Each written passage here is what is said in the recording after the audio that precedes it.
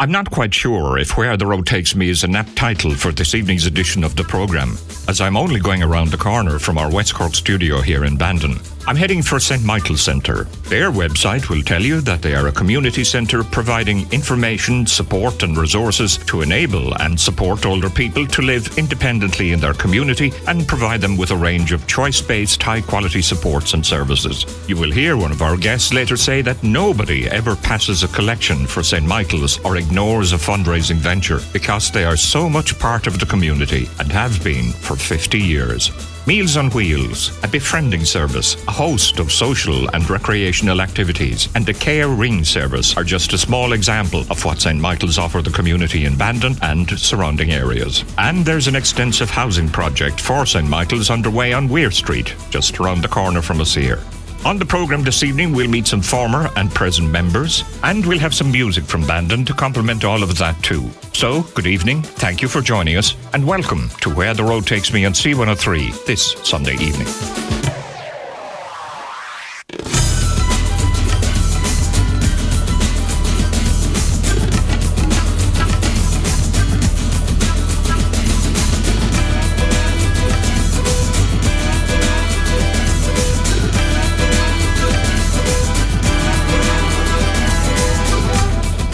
My first guest on the programme this evening is no stranger to me, or to those of you who listen to C103 in the West Cork area. I haven't met him for a long, long time, and yet I used to meet him once a week for many, many years. At that time, I was presenting the West Cork Today Current Affairs programme, and Sean Meehan, who worked for the Department of Social Welfare, did a weekly slot with me on social welfare matters. In Sean's own light-hearted way, he deciphered the gobbledygook and translated it to layman's language in such a manner that anybody listening understood and knew what they were or were not entitled to as regards social welfare. So I must say, it's really nice to talk to Sean this evening, who's a former member of the St. Michael's board. Sean was obviously an asset to St. Michael's, being akin to Oliver Goldsmith's The Village Schoolmaster, where the village all declared how much he knew. 'Twas certain he could write and cipher too. Sean and myself had a wee chinwag on our time in radio, which he tells me he enjoyed very much.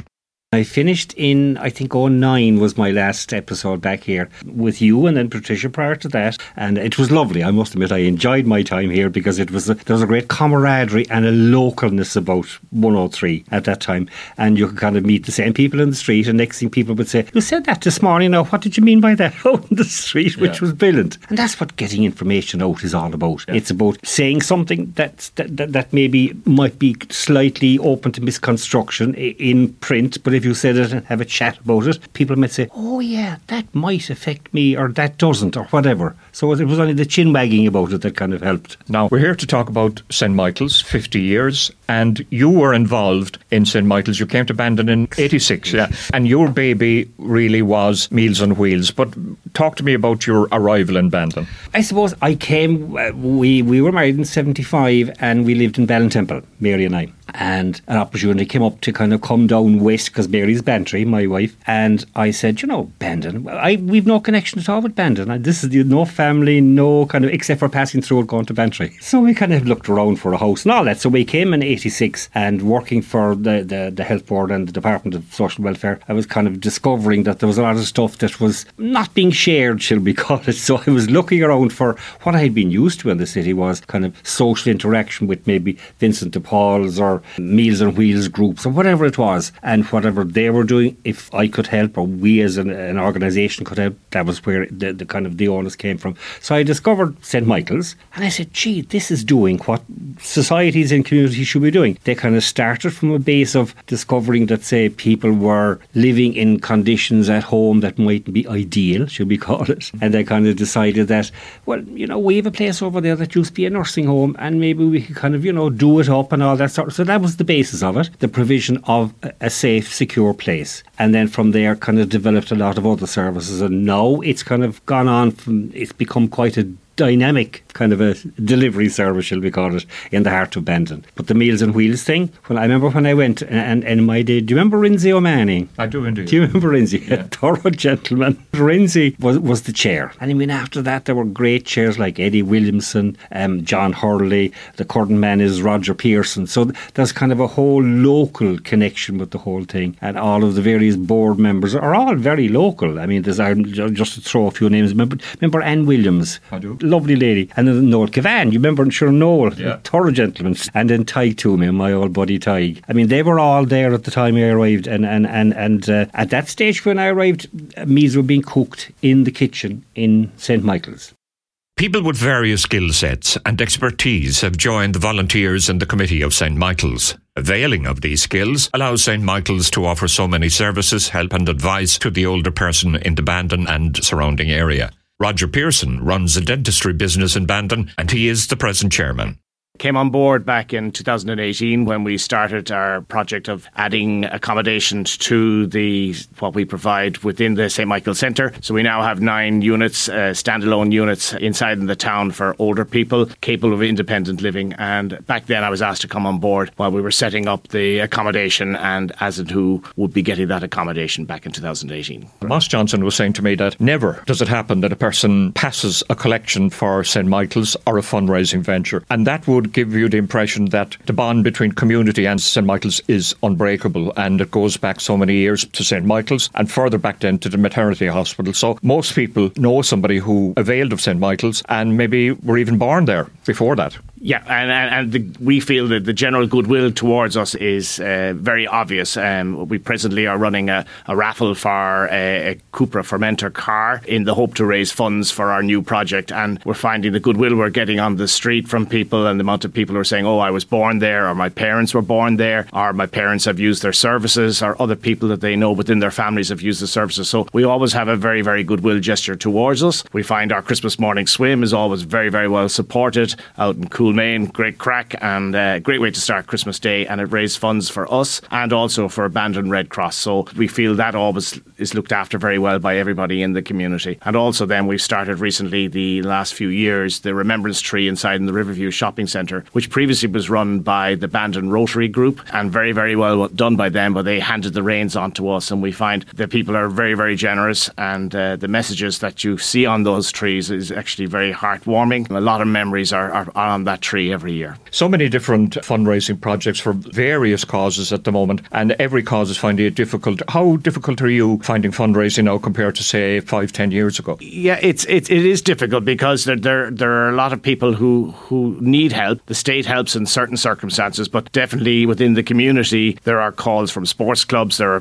calls from support groups, from all of us to try and generate monies for those and to run them through the years. We find over the years that we've got very kind donations from people who have just left us lump sums, people who have bequeathed us money, people who've passed by and just put money in a bucket inside in our offices. We feel we get a steady stream. We know we're asking a lot of the community at this present time for our new project on South Main Street, but we feel with our status within the community and the belief of the community about what we do that we hope we will get good support.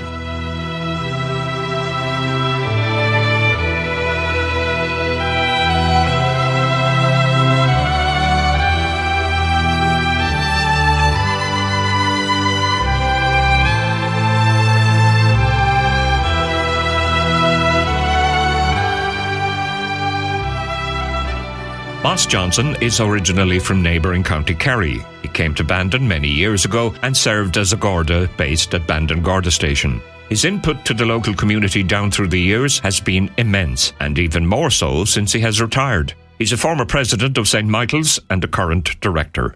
Going back, I think it was Noel Cavan brought me into St. Michael's. Former sergeant, yeah. Former sergeant, yeah. Onto the committee, who was very prominent in St. Michael's at the time. And I joined all these lovely people who were doing a wonderful job in managing the situation under trying circumstances financially and other ways. And they did a great job. I think there was 25 people between St. Michael's and we had another item over in Avenue House, and I think there was 10 people there. It was a lovely setup.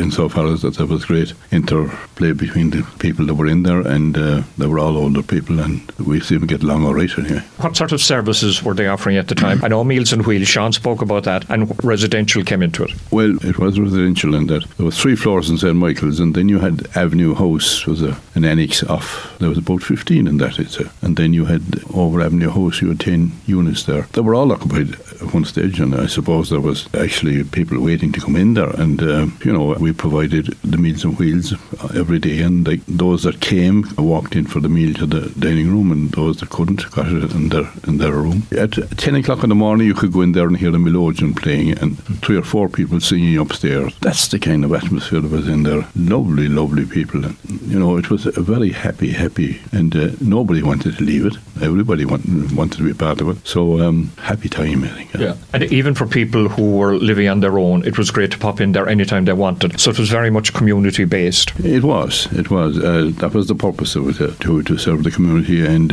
as I say, the Meals on Wheels then became a community based situation, in that it kept tabs on the people out there who didn't have anybody to call to or that. And I knew some of them now.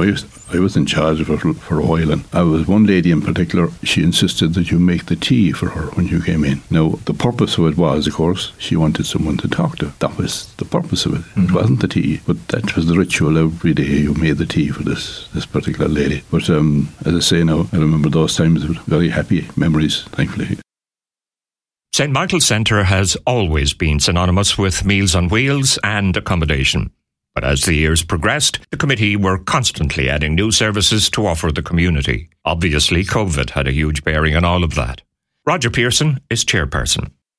The charity originally started back in 1969 and mainly was about accommodation, and from there grew the Meals on Wheels, and St. Michael's would be synonymous with the Meals on Wheels services. And over the years we've added services to that. So nowadays we provide what we call Digital Eye, which is for training and education of people who may struggle with their mobile phones or with their iPads or with their laptops. And now the communication for older people and for all of us is via the phone and via the internet. A lot of people just need helping hand as to how to use their new toys that they've received either for Christmas or that they bought for themselves. So other services we would provide a caring services. So this very much came to the fore during COVID, where people were isolated, older people were isolated at home, and we had a bank of volunteers who would have called these people out regularly over on a weekly basis just to catch up on the news and just to see how they were doing. We also provide a music inside in our centre on Friday mornings and Friday evenings with volunteer musicians, and that always brings in a big crowd and great crack for those who participate. Cups of tea and scones and all that goes with that as well. And this presently we are underway with a new idea, in that we now run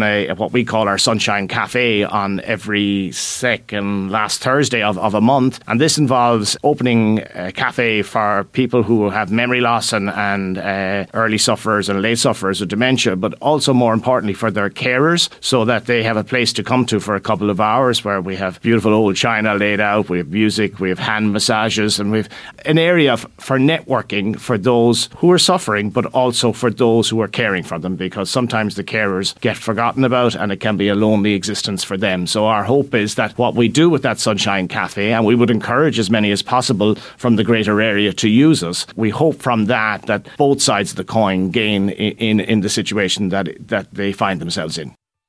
I'm in St. Michael's Centre in Bandon this evening. They've been serving the Bandon and surrounding community for the past 54 years. On Where the Road Takes Me this evening, I meet present and former members, find out about the services they offer, and discover the new and exciting projects and plans in the pipeline. So, join me for part 2 after the break.